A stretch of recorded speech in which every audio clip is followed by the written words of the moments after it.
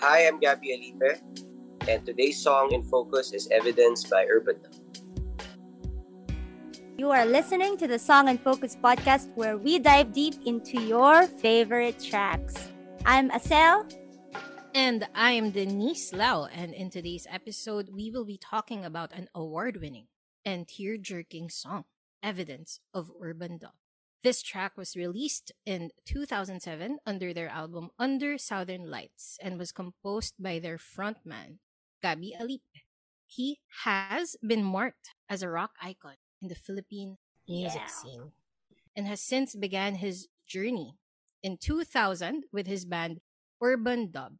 In 2015, the band decided to take a hiatus, and Gabby has now focused on his family and has started his solo music, which is equally awesome.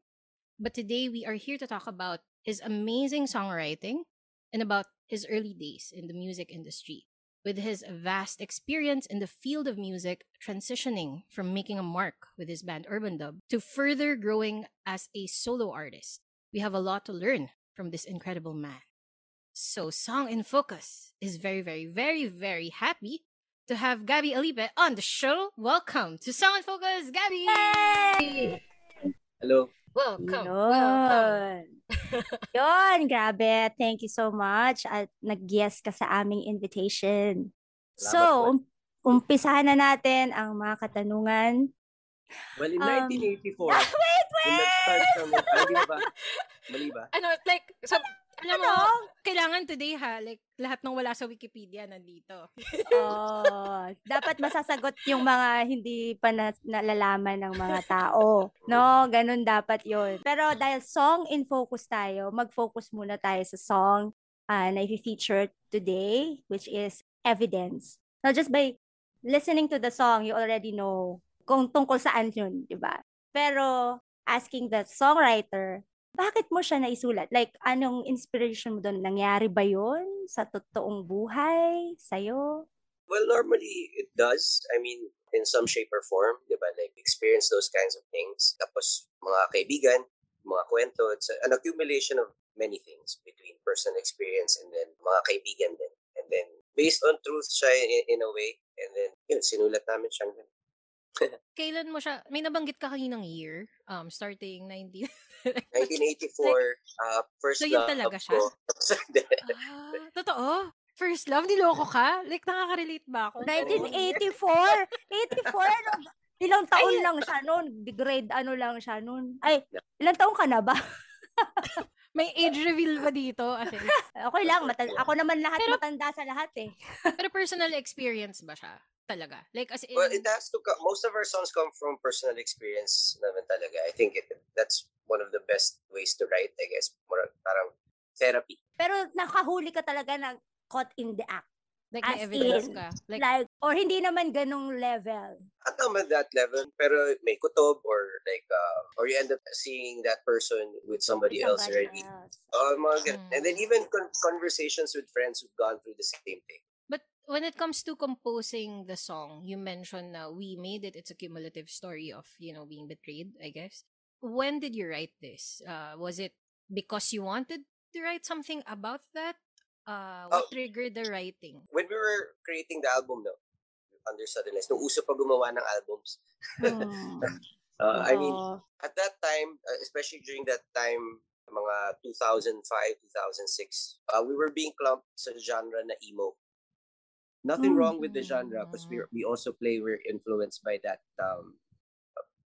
kind of music.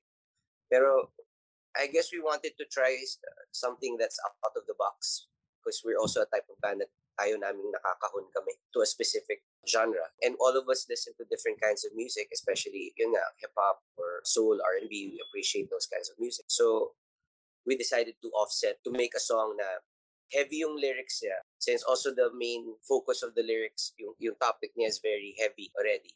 So yung offset niya, we wanted to try writing a R&B song. Or at least man lang influenced by R&B. Para lang din ma-offset yung preconceived notion of who we are as a band. Now we can also explore that kind of sound.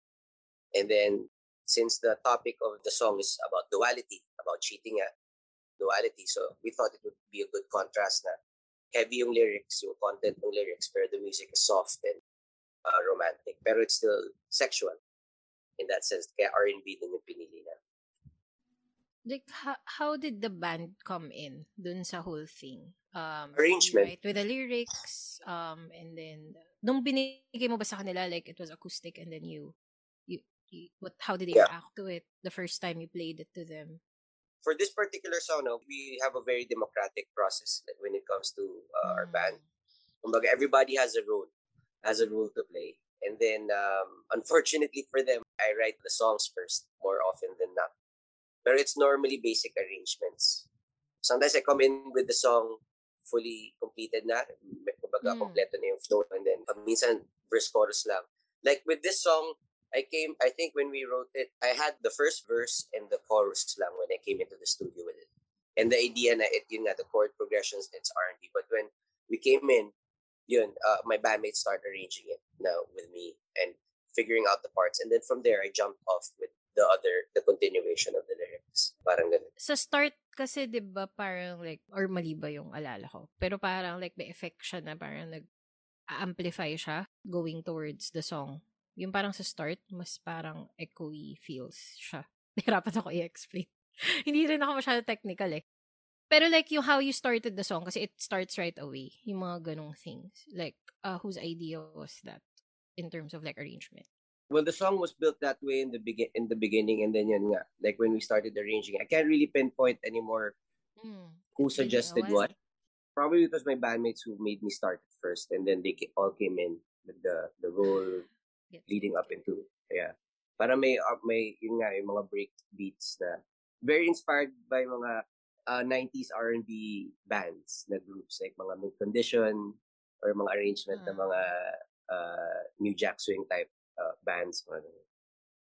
This song, diba, is part of the album Under Southern Lights. Andun din yung other amazing songs na alam ng mga tao, diba, yung Fight Is Over. So how did itong Evidence, how does it fit into the rest of the track? Like, meron ba siyang, parang is the album in like a theme, or meron ba siyang kwento when you wrote all the songs, or wala namang ganun?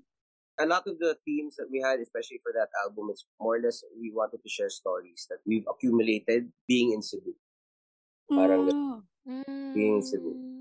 A lot of the songs there were based on, yung explanation ko kanina, na parang based on personal experience and conversations we've had with our friends. Parang gano'n. Tama ba mga sagot ko? And world peace. Yes. World peace. Tama naman! Ito, mag-off track ako a bit. Curious lang ako kasi diba under a label to. And before, parang big deal pag you're choosing a lead single or anything from an album. I mean, following sino ba yung namili? Like, paano nyo napili si Evidence as one of the, or is it even? Kasi marami kaming instances sa show, no, na parang hindi pala lead single, parang overtime pero yun yung mas tumatak, ganon. Like, sino nag-push for the song to be like a highlight? We were fortunate enough, like, we've had the privilege to be able to be in labels, like our first label, EMI. And then, I think, this was still released under EMI at that time. Tapos, yung boss namin, during that time, si Boss Chris C, he was very open and gave us all the creative freedom in the world. And then we consider ourselves very blessed in that sense, na he allowed us to make our own decisions. Kumbaga, they were just there to like sign off on it. But more often than we never felt any pushback when it came to our bosses label, especially EMI, Boss Chris. And then even the decision to make the music video with Quark Henares, na very violent. Yun nga, since the theme is duality, so we had this soft R&B song. So pero ang offset naman niya in terms of visuals, yung metal na video na we can think of. Para may rock element pa rin siya in that sense. And when we showed the label what we were trying to come up with or what we were trying to achieve, parang instead of saying na don't do that, they said, uy, mababan yan. Pero we like it. Okay, just release it. Mababa. Cool pala. Ang swerte naman. Pero pag hindi na-ban. It got banned from mga music channels. At some point, we started playing it because we had to make the director's cut version was the first thing that we gave out. And then they banned the video because of too much gratuitous violence now. So Quark had to make a more conservative version. Conservative edit. More non-explicit. Pero it's still the same. Pero though they started playing it na, pero they don't normally just play it like middle of the night, late night. Kaya it's funny na parang that video pa was the only parang R&B video, pero it was part of like a rock playlist of like music channels. So it was funny. Pero nasa YouTube siya naman yan. Nasa YouTube naman siya. So, yeah. Nakita ko nga eh. Pinanood ko nga eh. The acting skills. Wow. No acting. I commend you for acting. Side by side. Isa Calzado. Wow. Paano nga pala yung nangyari? No? Like, who got Isa, who chose her, or ano ba, friend nyo ba siya? Isa, prior to the music video, prior to the shoot, we've already met Isa. She went to one of our gigs before, and then she was nice enough to say that she liked our music. At first, we were joking lang na, pag may music video kami, sama ka. Hopefully we can get it. Tapos we were laughing na, sige, for sure. And then when the opportunity came up na gagawin yung video, when we were talking with Quark, so ano kaya jokingly, I said, si Isa Calzado kunin natin. Siya, I know Isa, go get her. And close din sila ni Quark. And then si Quark din yung kumuha kay Ryan. Basically, he cast everything. We just spoke about the concept. Pero definitely the first choice for that video was Isa. Suntok sa buwan, pero buti nila pumayag. But who chose Quark as a director naman? The band chose Quark. We really wanted to work with Quark for the video.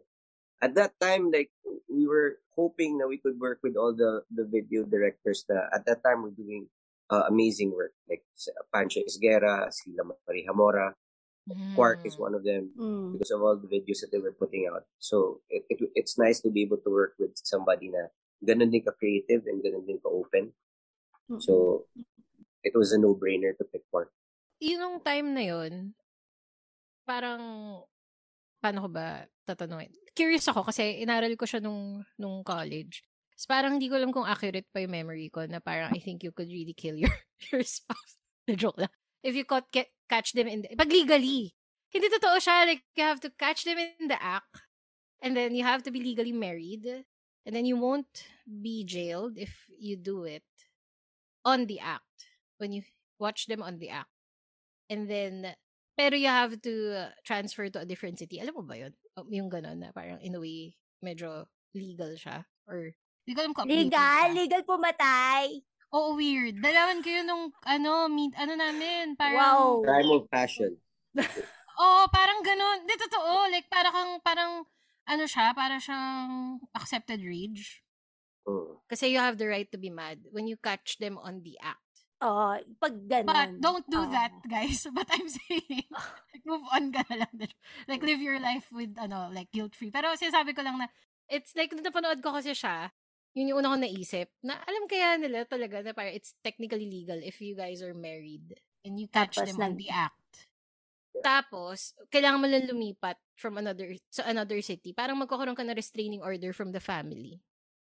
Oo, kasi mag-iligante yun. In all honesty, the whole video concept originally was supposed to be, parang yung deepest, darkest thoughts mo when you pag ganun yung nangyari. Ending was supposed to be me waking up na parang hindi mo after siya a while, tinuloy. we were thinking, sige, wag na lang yung dream sequence. Yun na lang yung ending. Yun na lang yun. Ganun na lang yun. Ang dami nga nagko-comment sa YouTube eh. Like, nakikita mo ba yung comment sa YouTube on it? Na parang like, going back to this video, a classic, parang like memorable video. And even some of my friends na nabanggit ko na, we're doing evidence. Parang yung video na yun, parang controversial, like people really remember it, ganyan. Wala lang, siya yung share ko lang. People are sick in the head. Like, siya eh. Parang yun, ako talaga yun yung una ko naisip na, baka siguro kaya nila ginawa to kasi legal siya. Pero hindi ko sure kung legal pa rin siya ngayon. Instructional video. Instructional. Like, guys, wag sinasabi ko lang. Wala akong sinasabing gawin ko. Madami nang manonood ng music video ulit. Babalik sila doon. Oo. Alam mo, isa-search ko nga kung legal pa rin siya. Tatanungin ko yung lawyer friends ko. Kasi, nung bata ako talaga na-shock ako nung college eh. na nalaman ko siya na If ever legal man, kaya lang, pag nangyari man yun, parang, di ba, it will haunt you also for the rest for of life. your And you life. don't deserve that. Like, Yeah. nabetray ka na nga, you're still carrying that. But might weight as well down. be free. Diba? Yeah. Anyway, wow, nag-feelings na. Okay, go. Next Feelings question. na. Next question. So, Okay. ang tanong ko ay, wait, sino na ba? Gusto mo Asel, ikaw or ako? Ikaw na. Ako na. So, I've been, actually, the first time I encountered the song before, ako, personally, is, I saw this mashup ni Clara Benin ng Evidence. Oo. To sobrang ganda. Sobrang ganda. Sa isang, napanood mo ba yung mga ganon? Yes. Like, yung mga versions of people. And, Yes. wala lang, parang ang cool. Like, How do you feel about it? Especially when it's done by anybody who covers our songs na napapanood ko or I come across na nakatag kami or anything. That it's always a good feeling. Nakaka-overwhelm, especially if they do it really well. Now, mas iba yung pakiramdam pa when it's done by an artist na you actually respect. Na parang you're a fan of as well. She did one for The Fight Is Over before. So, I'm aware na she was doing covers. And then when she did the mashup with yung kay Army na Oo, ng Dharma, ng BBB, parang all the more parang it kind of blew my mind na parang, she's very, very talented. Not because I'm biased. Pero I mean, for her to come up with a concept na yung sagutan between Evidence na perspective and then yung Oo na Tagalog and then napaghalo niya ng maayos. So that was impressive for me. It could have been any other song pero she did it. So it was nice. It was refreshing. And for some strange reason, parang I always find it more interesting when girls or women sing our lyrics. Ibang perspective kasi parang din. ibang Yung emotion. Nagkakaroon ng ibang buhay yung kwento all of a sudden. So it's interesting to watch. Yeah, we had Clara on our show, season 1 naman of the show. So we had yung mga unang artists. Oh, galing talaga. Yeah. But do you have like other versions na memorable for you of this song na kinover ni ganitong artist? There was one na parang sometimes may mga iba na naging instrumental. Like, there was a girl who played Fight Is Over naman, pero ang ginamit niya kalimba. So that was it. Oh, yung thumb guitar.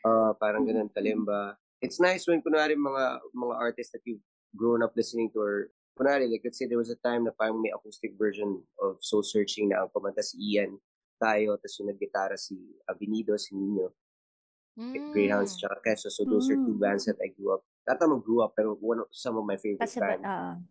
So parang to see them perform it, parang ay, ang cool. Or sila Reg, parang when they cover stuff like that. Or other artists, mga younger artists, gagawa nila ng version. So it's nice to watch. Nakakataba ng puso. Itong next question, palagi namin tinatanong sa mga songwriters, no? Kasi I know naman when you write songs, parang may mga nauuna or may yung parang yun yung una. Doon sa song na yon, ano yung parang pinaka-favorite line mo? Or favorite part of the song? The beginning, yung simula, yung intro. When you hit that chord, parang by accident na huli yung chord. Naglalaro ka lang. Tapos like you're just doodling sa gitara and then one of those moments na when you hit that chord tapos upstroke and then when nag-resonate yung chord and then you start writing the lyrics and just pours out.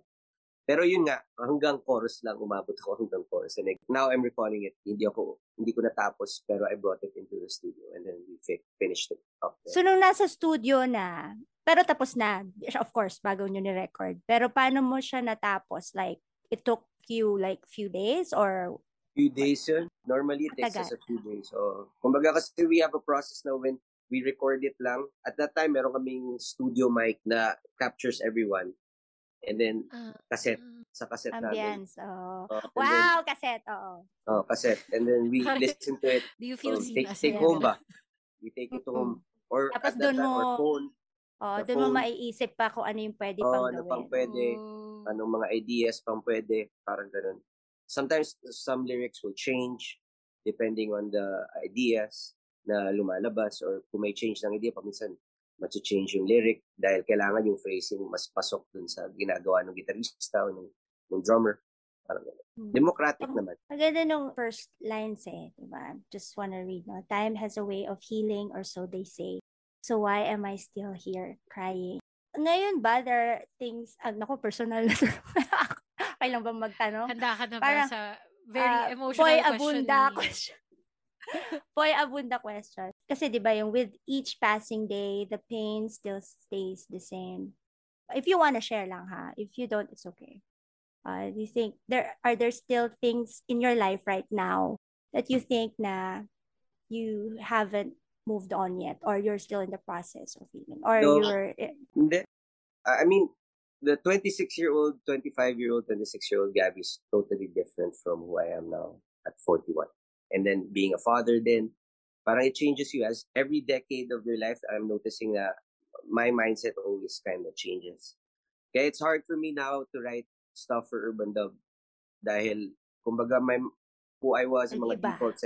No, nag-iiba eh. I mean, so I understand. even with my bandmates now, when we talk about writing stuff, it has to come, kailangan organic, especially if it's in an urban dub setting, because sino na tayo ngayon, it's like, you can't go back to that. Hindi na tayo yun eh. I mean, it might not come off as genuine as it was before. And then yun nga, pag nagsusulat ako before, it was normally, while I'm going through something, hindi ako makasulat. But now, whenever nakakasulat na ako and I put it on paper, that means I gave myself enough time to grieve or to process. And then, naiintindihan ko na siya enough na kaya ko na siyang i-translate into paper or into music. So in a lot of ways, it became, until now, actually, parang music has always been more, parang therapy ba? Therapy para sa akin. Doesn't matter kung ano man yung nangyayari, whether the song will be successful or not, but at least merong nalalabas or nasusulat. You know what I mean? Sometimes for myself lang or as a journal eh. Parang journal na meron ng tono. Oo, meron din product. Alam mo yun, yung lumabas siya talaga. Kahit like hindi tapos, okay lang. Okay lang. Like you said, no, na parang the Gabby Alipe now is different from the 21, 20-year-old. 20-year-old you. If you can talk to yourself, parang Boy Bunda lang ang feeling ko. If you Here's a mirror. Ayos yan, Arcel. Talk lang. And then if you can talk to yourself, no, like you're the 41-year-old to a 20-year-old Gab, anong gusto mo sabihin sa kanya? Stop being a douche. Pwede ba magbura dito? Pwede. Okay lang. Pwede. Relax ka na, huwag ka masyadong kupal. Okay. Ayan, so sa mga nakikinig na 20-year-old, yan ang relax ka lang, huwag kang relax ka lang daw. Masyadong chill ka lang. Pero coming from what you said, that you make music differently now, you're a different person entirely by the decade. But back when you were promoting Evidence, you guys were releasing it, everybody was really waiting for your new songs, diba? What was your state of mind as an artist during the time that you guys were promoting this? We were at that age, you're very aggressive. You're very parang go ka lang ng go. You don't really, minsan you don't really think before you do stuff. I mean, but the part of, I guess, growing up na rin, parang, you learn from those mistakes. Fortunately enough, we've done well.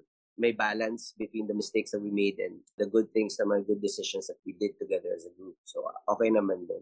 Pero at that time, we were very aggressive. We were single-minded sa kung ano yung gusto na, mga goals namin at that time. Very different from now. Wala kaming goals. Hindi, you're reaping the rewards of your hard work before. Saka peace of mind naman is everybody's It means na kung wala ka na masyadong major goals, ibig sabihin. Ako for me, parang sana ganun ako. Sana pag upo ko, parang today wala akong gusto. Your goals become transferred to your kids. I think it's the priorities. That your priorities, it changed eh. So, dahil doon, nag-iiba tuloy yung goal. Okay. Kaya kami nag-hiatus. But if you say hiatus, so that means you're still gonna continue to do together, music we together? Actually did back, kasi noong 2015, parang it was a accumulation of, that's why we decided to do that noong 2015 then. Parang it was an accumulation of a lot of events na leading up to that. We knew we were going to celebrate the 15th year, pero prior to that, about 2 years prior to that, yun nga, like, I had my son at 2012, si Lalay started having kids as well, and then our drummer, si Janjan, yung wife niya had to leave for Australia because may really good job opportunity. Mm. And then we were non-stop kami nagtatrabaho talagang tuloy-tuloy with touring, writing and recording albums or doing whatever. So parang umabot siya sa punto na parang we felt like everything was starting to feel like it was routine. Masyadong routine na ba? And then hindi na kami yung pakikitungo namin sa isa't isa, parang it was starting to change because everybody was starting to think different. Buhay-buhay na yung kanya-kanyang buhay na masyado yung iniisip namin. So, instead na mag-away-away kami, we decided na let's just support each other. Let's take this break. Si Janjan migrated to Australia, and then it gave opportunity also for Lala and myself to focus on raising our families. Your family. And then si John naman, he was able to pursue his solo project then. Gumawa siya ng banda. He started writing and singing. Yung style naman ng music na trip niya, na sa kanya lang talaga. And then, we did that. We did that for about 2 years. I took a year off, and then up until I started writing for my solo material. Pero EP lang. It was just for fun. And then 2018, nagbalikan kami because we did a tour together. Parang somewhat a reunion. Parang ganun. And then now, we've been playing again. Except si Janjan is really based na talaga in Australia. So it's just me, Lalay, and John now. And then we have 2 new members. And we've been playing here and there. So, mas masaya lang. I mean, it's more, it's not job. It's not, it's just fun to play. Ganun. Balik sa ganun. Basic. Gets ko yun. Tama ba? Gets yun. Tama yun. Ano yun? Deserves a wave. Deserves a wave. Maganda yung sagot. Gets ko kasi, of course, we get older, we change, nag-iiba lahat. So, kailangan talaga din ng break. And yun. Is there something else that you wanna share about the song na maganda malaman ng mga nakikinig? I mean, wala naman. Bakit evidence yung title? Hindi natin for us, when we write stuff, we open it up to their interpretation. Kumbaga, different people will consume it in very different ways, or it will relate to them depending on the situations that they find themselves. Or how it would speak to them. Ganun. So parang we don't, kumbaga sinulat lang namin, and then we shared how we felt, and then bahala na tao how they accept it or relate to it. What perspectives have you heard na parang, ganun? Sige, can you share? Or like na-relate yung mga stories na intense na na-relate yun. Stuff like that. Parang it helped me get through breakup. Or made me feel na I wasn't alone with what I was going through. Or parang yung mga gusto kong sabihin sana dun sa tao, hindi ko nasabi pero nasabi dun sa kanta. So, yung mga ganun, so nakakataba din ng puso, and it makes you feel fulfilled as a writer na parang, okay, nag-resonate yung kanta. Or at least that particular song nag-resonate sa nakakarami. And world peace.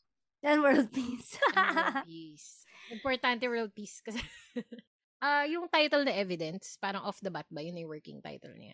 Or like nagka-options kayo? Or sino nag- Yeah, yun na yun. More or less, that was the title. After you guys from what I remember.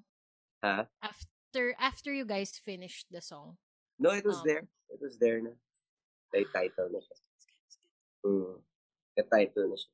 Ito, meron pa ako isang tanong. Diba? Ganito tayo, actually. Ganito kami. What else do you not know of the song? Okay, wait, may question pa kami. Di ba kami tapos? Hindi, kasi di ba yung song is about betrayal, di ba? Nag-cheat or anything na about betrayal. Ikaw, how do you react? Kasi if different people, they react differently in a situation. Like for you, how do you react when somebody betrays you? Hindi ko alam. I mean, it depends on the situation. Right now, maybe at my age, but I don't really mind stuff like that anymore. So I just move away from things like that. Iba-block mo na lang. Unfollow. It's easier. Because you can't control people and how they're gonna do stuff. Parang, unless kung it's harap-harapan, diba? Kakaiba yun. And you can never tell how you're gonna react when you're in a moment, diba? So, parang but ganun. Before, like, I was very angry. You change as you. I'd like to think you mature or evolve, whatever. So, and then yun nga, I'm blessed as well as a lot of people who have the same job as me, who are songwriters, may outlet. And you have an outlet to express yourself. So hindi siya na and then it's Naiipon. nice because hindi siya naiipon, and then you get to share it pa, you get to perform, and if you're lucky enough, you can make money out of it. Or hanggang ngayon, di ba? Royalties, di ba? Yeah, so It's best royalties revenge for is success. Mm-mm. Agree ako dyan. So, Okay. Asel, meron ka pa ba naisip? Wala na. Wala na. Ang dami namin tanong, no? Sorry. Gusto ko pa may Relax, tanong, yan pero na. wala. Yung ano, Meron yung pa totoo rin. yung Wala na sa under script yung mga- Southern Light, wala na sa script, kaya wala na kaming flow. Yung sa under Southern Lights na album cover, rarely do we ask it lately, but parang kaninong concept yun? Like, yung current na album sa Spotify. Yung I actually itsura. don't remember. Pero the photographer took the picture of the Mactan Bridge. Like Mactan Bridge yun. Parang the end part of Mactan Bridge or Mandawi Binubuksan Bridge. ko siya I ulit. don't really remember. Basta it's a bridge sa Cebu. Tulay. Parang ganun. I don't know why yun ang and then kami naman at that time parang we were too busy like writing the song, so when the concept art or the photo parang okay yan, then game it. So it's really represent. Sabagay, sakto kasi Taga you guys Cebu were kasi sila telling eh. stories about Cebu. It's cool. It's nice. Cool. Kaya. Okay, wala na talaga. Totoo na. Ubus na ako. Wala na akong questions. Like, tap out. Ikaw, meron ka ba? May naisip ka ba? Ano pa tanong natin kay It is now Gab? time to ask him to plug. So, Gabby, where Yes. can they listen to your music now? Like, where can they or find like any you? song you want to share with us for people to listen The out? stuff from Urban Dub and my solo stuff are all on all music platforms, whatever those are. Spotify, iTunes, they can stream and download it there. And then I just released a new single. It's called Sometime Away on Your Tower of Doom. And then the lyric video is up on YouTube, and then they can stream the audio on all music platforms. And then we're about to release or na-release na yata na they can order on Lazada yung merchandise that comes with the single. So yeah. Ooh. Okay. So, that was Gabby Alipe and Evidence. And Thank you so for much having me. more. It was such a Salamat. fun chat. Ang dami kong natutunan din today and na-realize at naalalang betrayals, charot, joke lang. Okay, so papakinggan ko siya ulit later. But yun, again, thank you, Gabby, for being on the show. And ayun, we will be Salamat back. po. Salamat sa pag-imbita na po. Yan. Stick So, wag kayong around. aalis Go. for our focus sessions. Magchichikahan pa kami about Gab. Yeah.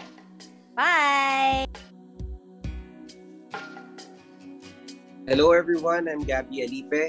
Please check out Song in Focus. Listen to them and watch them on Spotify and on YouTube.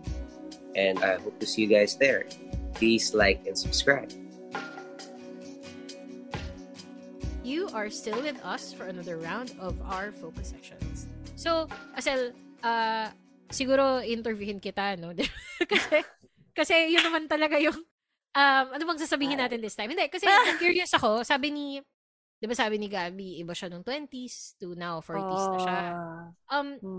Like, do you feel the same way? Kasi ako, I'm midway. So, like, yes. Like, I'm curious. Like, will I be more mature? Does it happen to everyone? Like, do you think so? Like, ikaw? Yeah, I guess, ka ba? oo, sobra. Ang daming nagbago kasi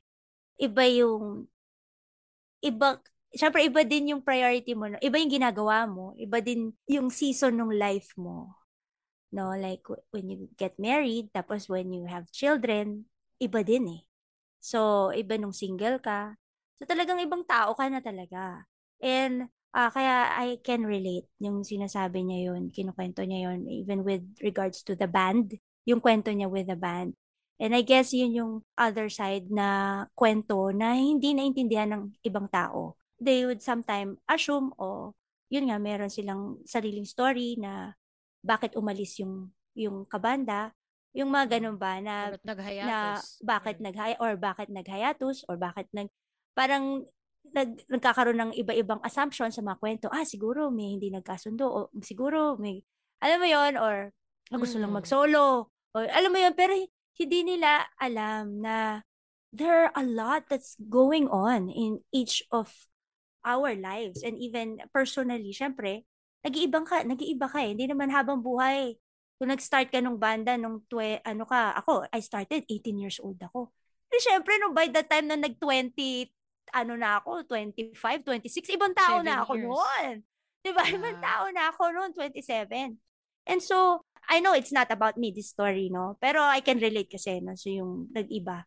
So, kaya, may mga things na you have to decide na kasi parang nag-iiba na talaga siya. Ang Based on galing, your... no? Ano ba yung Parang- question mo?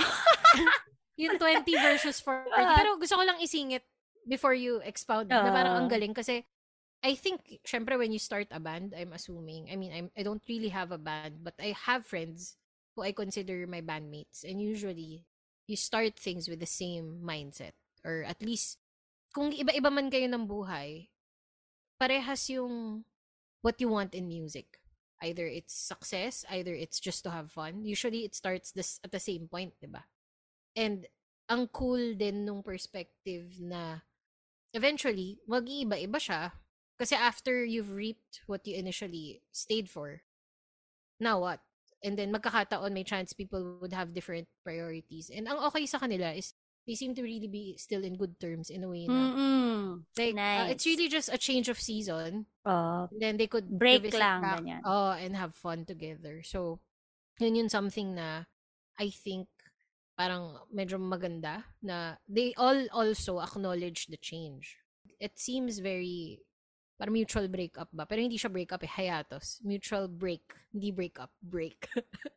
Na you have to live on to write more stuff. And then yun, nag-solo sila, iba, di ba? Parang Gabby seems really excited with this solo music and it's really exciting kasi he's a brilliant songwriter. So, and it reflects his state of mind nga. Sabi ko nga kanina, di ba? The state of mind. Laging may music, no? Nakaakibat per state of mind. Ang galing. Ayun, so ikaw, babalik sa'yo. So, from 20 to 40, given that your priorities have changed, like, what do you think has grown for you din? Wow! Deep pala to. Emotional episode pala. Grabe naman. I think, the purpose, parang, it became more meaningful for me whenever I write a song. Parang, there's a sense of more responsibility. So, parang may purpose. Mas may meaning. I mean, when I was writing naman before, of course, may purpose naman din. Pero, syempre, nag-iiba yung pananaw mo nun. Iba din yung pananaw ko ngayon. So, ngayon, parang I know the power na it can heal and to empathize, no? Parang, so I write songs na also to put myself in their shoes. Ganon, na para hindi ka nag-iisa. I mean, I know what you're going through. So, yung nagbago sa akin is basically the motivation why I do this. No? And, kaya, for me, of course, parang farmer. Kahapon, pinag-usapan namin to nila Barbie na, of course, when you plant, you expect something. Diba? Hindi mo pwede sabihin na, oh, okay lang, sige, basta gagawin ko to masaya ako, ginagawa ko to okay lang kahit hindi nila, Of course, hindi pwede. Parang, it's just like our defense, na parang, para to make us feel okay. Pero, it's actually, we are expecting something, diba? That it will grow. And for me, if you do something that there's parang there's more meaning to it, eventually it will really harvest. Parang meron kang ma-harvest or merong fruit yun, may bunga yun. Hindi mo lang alam, I mean, parang it doesn't have to be the fruit that you think how it would look like, but definitely there is a fruit. So yun lang siguro, it's the different motivation, different drive. And ako, it's more of, I'm having fun. I just want to maximize. I just want to be faithful. In a sense na, I want to be faithful with what I have. And I know it will bear fruit. Kahit na in not the world sense of success. No, I mean, it doesn't necessarily be the number one hit or I win awards. But definitely everything that you plant, I'm sure, if you planted it in with the right heart and with the right purpose, it will bear fruit. I believe in that. So yun lang, and then I'm just enjoying. I want to enjoy this season of creating and walking also with people, musicians, no? Kaya nagkikita-kita kami nila nila Aya, nila Barbie. No? Parang ganun. Gusto na namin i-maximize to. And we don't want to do it alone. Parang, let's do this together. Let's have fun. Parang ganun. And serve people through our music. Ganun. Actually, grabe. Gusto ko sabihin, grabe yung photo niyo, no? Mm.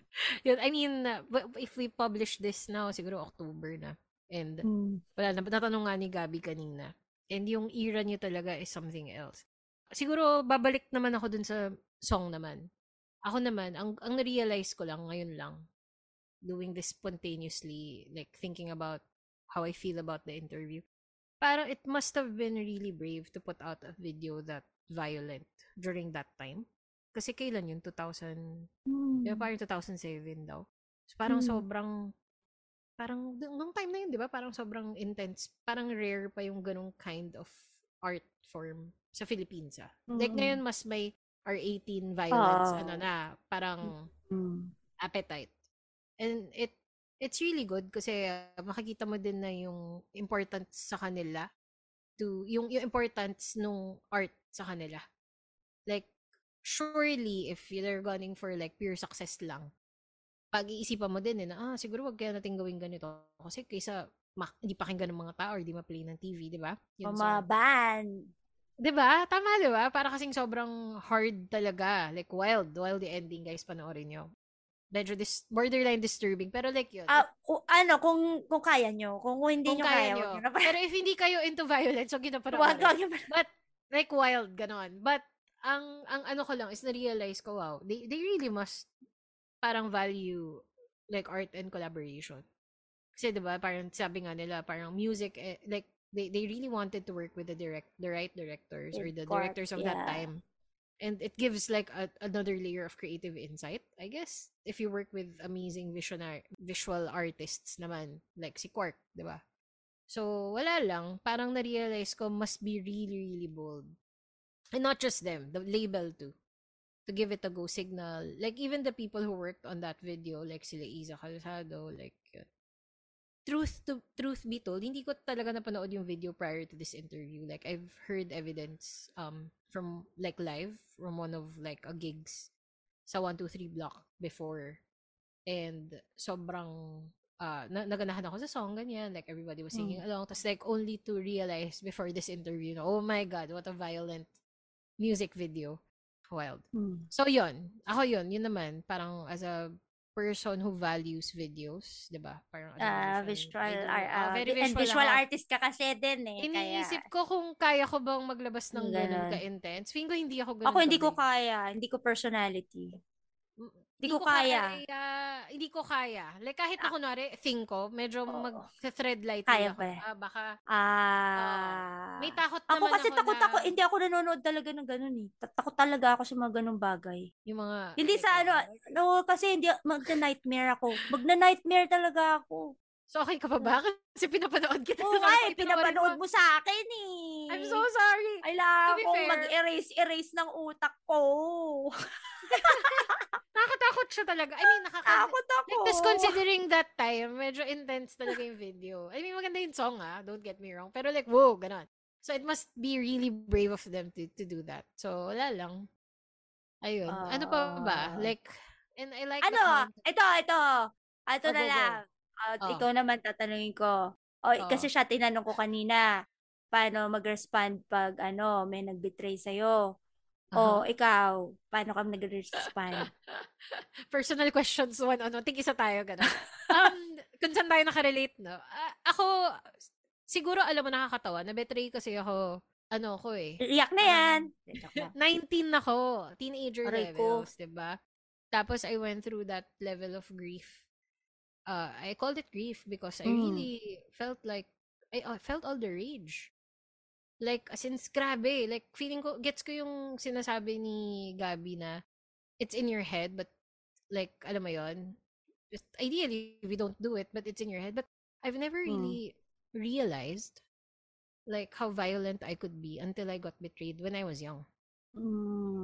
Tas, alam mo, you know, when they talk about self-harm, let's just say it that way, you really don't feel the physical pain when you're in that level of emotional pain. So, ako, feeling ko nung time na yon, I was in disbelief that it could happen.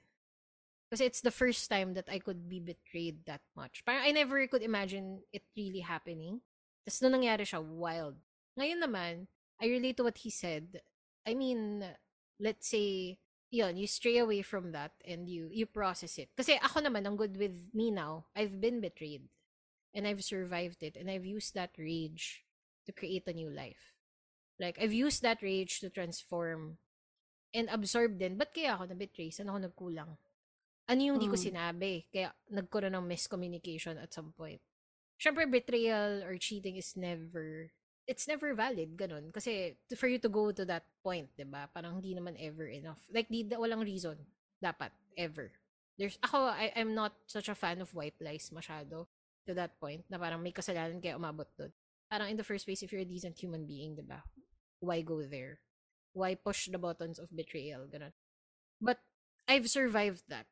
So now, feeling ko, when I go through betrayal, yes, I get down, but I know that I've been through worse.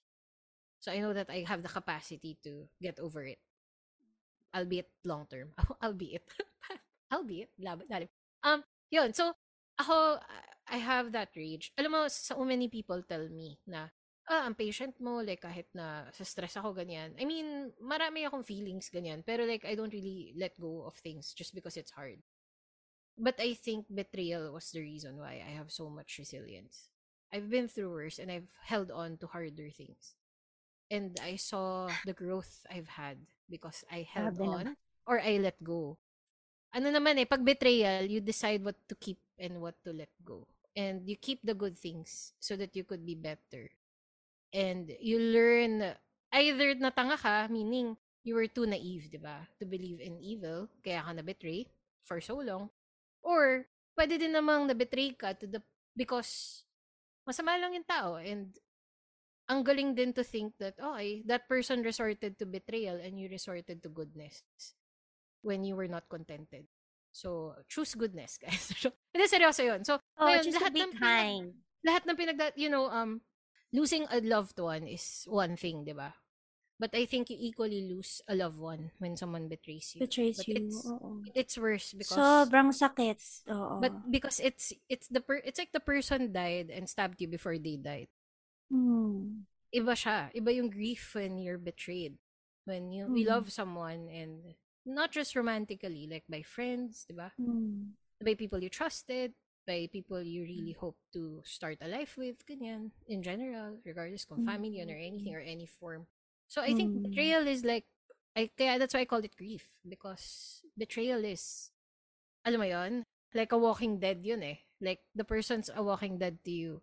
And you have to choose to be better. And you have to be proud of yourself for that. Tapos, it's not until like a few years bago mo magigets na it was worth it to survive that level of pain.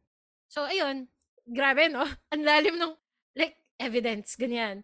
And sometimes, what's worse is, yung term lang na evidence, parang, there shouldn't have been in the first place. Like, alam mo yun, naiintindihan ko yung point ko. Parang, if you really love someone, there's no need to keep receipts or evidence or whatever. Like, actually, ang malala dun, sometimes when someone betrays you, you don't even need evidence. You just feel it. You just know. You just know something's wrong. And the change in the heart is enough evidence. So, ayun. Evidence talaga. Eksakto naman yung ko. Eksakto naman yung title. Paano naman? Para may processing ng iba, diba? Oh, like, I think yun. So yun lang yung sad. Like, if the betrayal is from someone you really, really love, you don't even need evidence to know that there's something wrong already. Nafe-feel mo na yung evidence. Nafe-feel mo ba yung pain ko? Kasi, like, napatingin ako sa taas. Nafe-feel mo ba yung lalim? Siguro iiyak ka na ba Pakaiiyak ka na Hindi, but yun, I really think, for some people, in that case, sa video, diba, betrayal brought out the worst in people. But for some cases, I'd like to think for me, betrayal brought out the best in me. It made me realize what I took for granted. Ganun. It also made me understand healing and forgiveness. And pag na-feel mo yung forgiveness at some point in your life, regardless if you're back with the person or not, in your life, ma-fix niyo yun, diba? it's really a very fulfilling thing. Because you either both grew or you grew alone, on your own. You grew as a person. And wala lang. So yun, deep thing ang betrayal sa akin. Kaya nga nung tinatanong mo ako as like, anong i-play natin sa Song in Focus? Like, Evidence, First of Summer. Sabi ko, I think mas may depth yung Evidence. Kaya pala, oo. It's not De, for pero you. tama, Sorry, kasi, Leila. hindi, maganda yung topic na yan eh. Kasi, sobrang sakit talaga yung betrayal.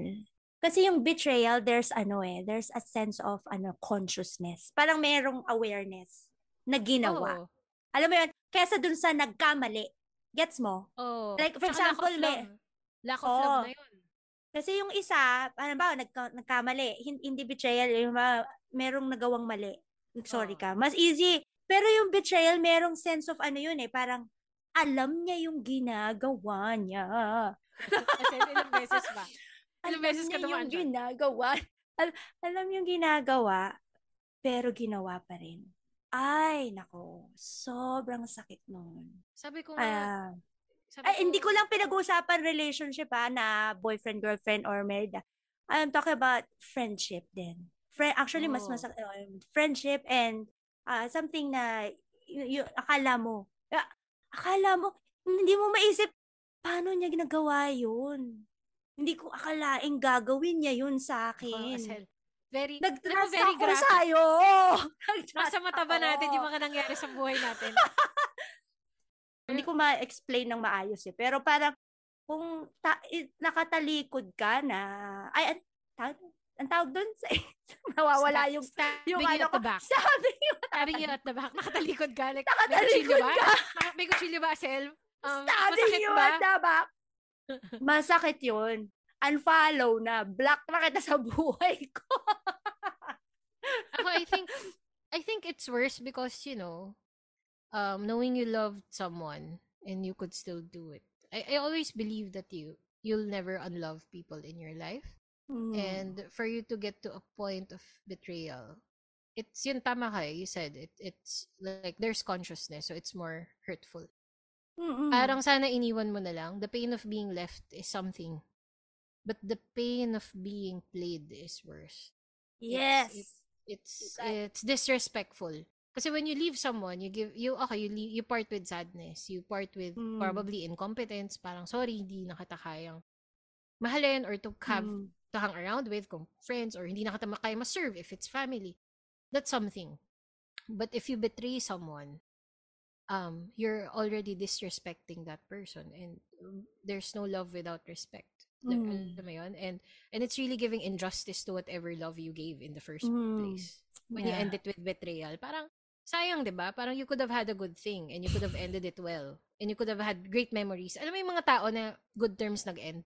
Tapos when they look back at their childhood love, parang like, ang saya like we would date around. Tapos like, biniligawan niya akong ganito. Tapos like, they still gush about it without feelings kung may asawa na sila now, diba? But it's a good memory. It's a good childhood. It's a good space. Pero pansinin mo, when people are betrayed, kahit na yung kwari out of 3 years na kayo, yung 1 year dun, sobrang saya, you just remember pain.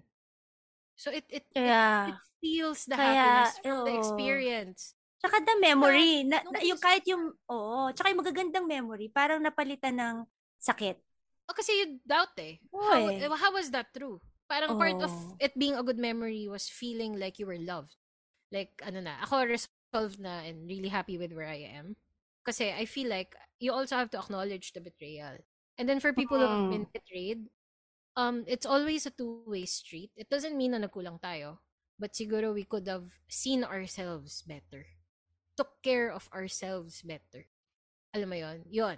So ako, in terms of betrayal, wild yun. It's like erasing good things eh. It's not just leaving good things or closing a chapter. It's erasing and wasting that so much good times. And time. Na sana umalis ka na lang. Parang how hard was it to just leave? Then stay and play, diba? Parang hindi naman. Wow, kanta. Sulat mo na yan. Gawin mo na kanta. Title. Oh my gosh, yung next song ko title, Evidence. Joke lang.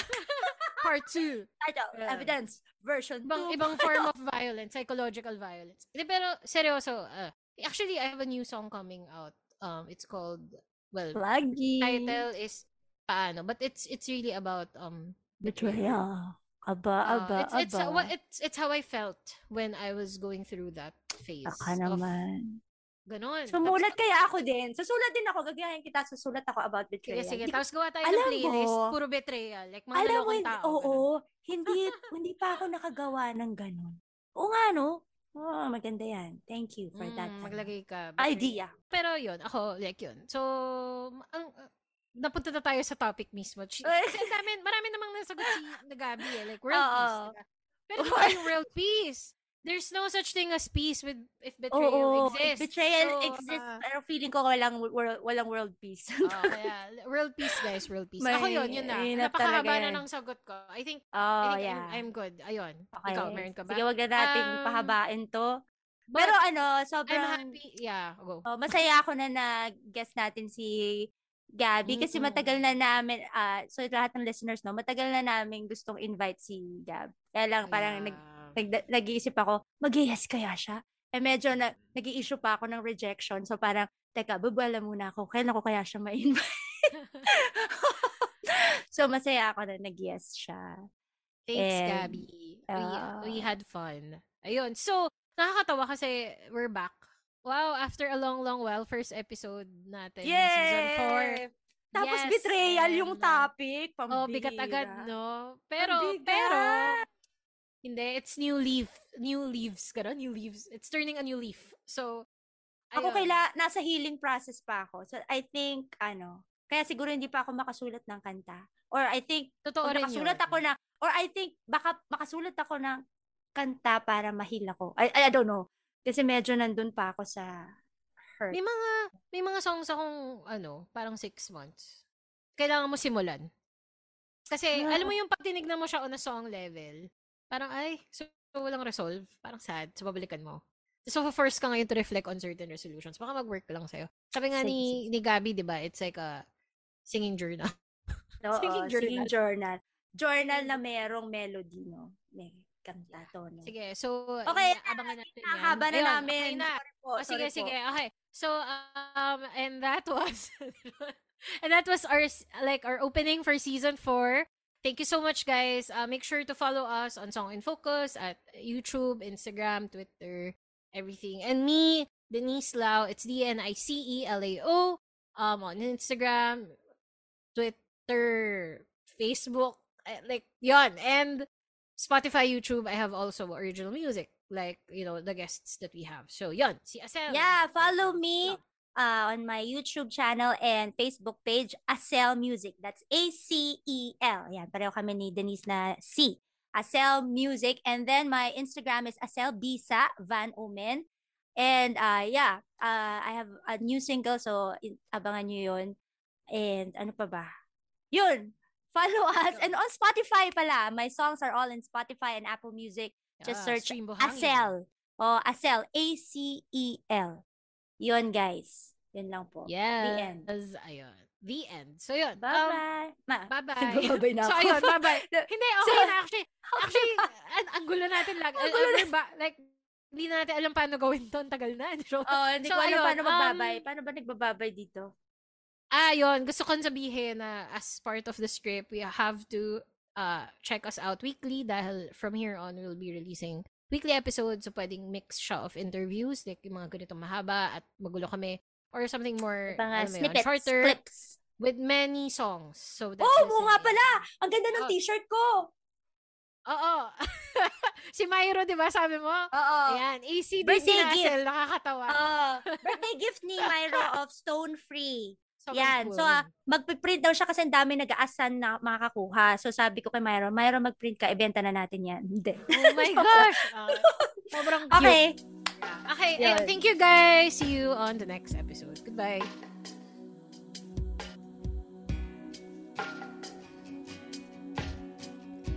Song in Focus is a passion fruit collaboration. For more stories behind your favorite tracks, follow us on Spotify, YouTube, and Apple Podcasts. Oh, we're also on Facebook, Instagram, and Twitter. See you there!